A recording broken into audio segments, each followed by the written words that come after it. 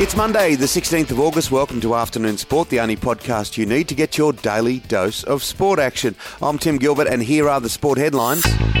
The Jake Stringer-inspired Essendon Bombers remain alive and kicking for a top 8 berth after blowing the Gold Coast off a windswept GMHBA Stadium with a 68-point victory on Sunday. Meanwhile, Melbourne thrashed Adelaide and Fremantle beat West Coast. Rugby League Newcastle has just entered the top 8 for the first time since March. They beat the Sharks by 2 while the Warriors were convincing over the Bulldogs. Manly fans have suffered a major blow to their top 4 aspirations with reports that Tom Trbojevic could miss the remainder of the regular season with a hairline fracture in his cheekbone. Back to the drawing board for the Wallabies, who have 2 weeks to get it together after being thrashed by the All Blacks by a record margin as they retain the Bledisloe Cup. Boomers head coach Brian Goorjian has revealed Ben Simmons' incredibly kind gesture to the team ahead of the Tokyo Games. Of course, he wasn't there, but he sent the whole coaching staff a beautiful bottle of wine, Brian said, and all of the support staff as well. He sent all the team a gift and gave them his best wishes and stayed in close contact with many of the players.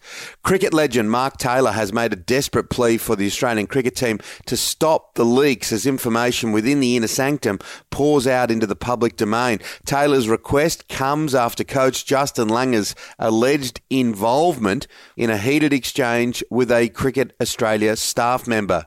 Float like a butterfly, sting like a bee. Nico Ali Walsh paid tribute to his grandfather, Muhammad Ali, as he won his debut professional bout wearing a pair of shorts his grandfather had given him. The 21-year-old made easy work of the fight, knocking down Jordan Weeks after 70 seconds. Bayern Munich and German legend Gerd Müller has died at the age of 75. The striker scored 68 goals and 62 appearances for West Germany, including the winning goal in the 1974 World Cup final against the Netherlands. Lionel Messi was introduced to the Paris Saint-Germain fans before Saturday's win over a 10-man Strasbourg. The former Barcelona star was presented with fellow signings, including Sergio Ramos. And finally, Roger Federer says the timing of his return to the courts is still uncertain, just weeks ahead of the US Open, but the tennis legend remains upbeat after turning 40.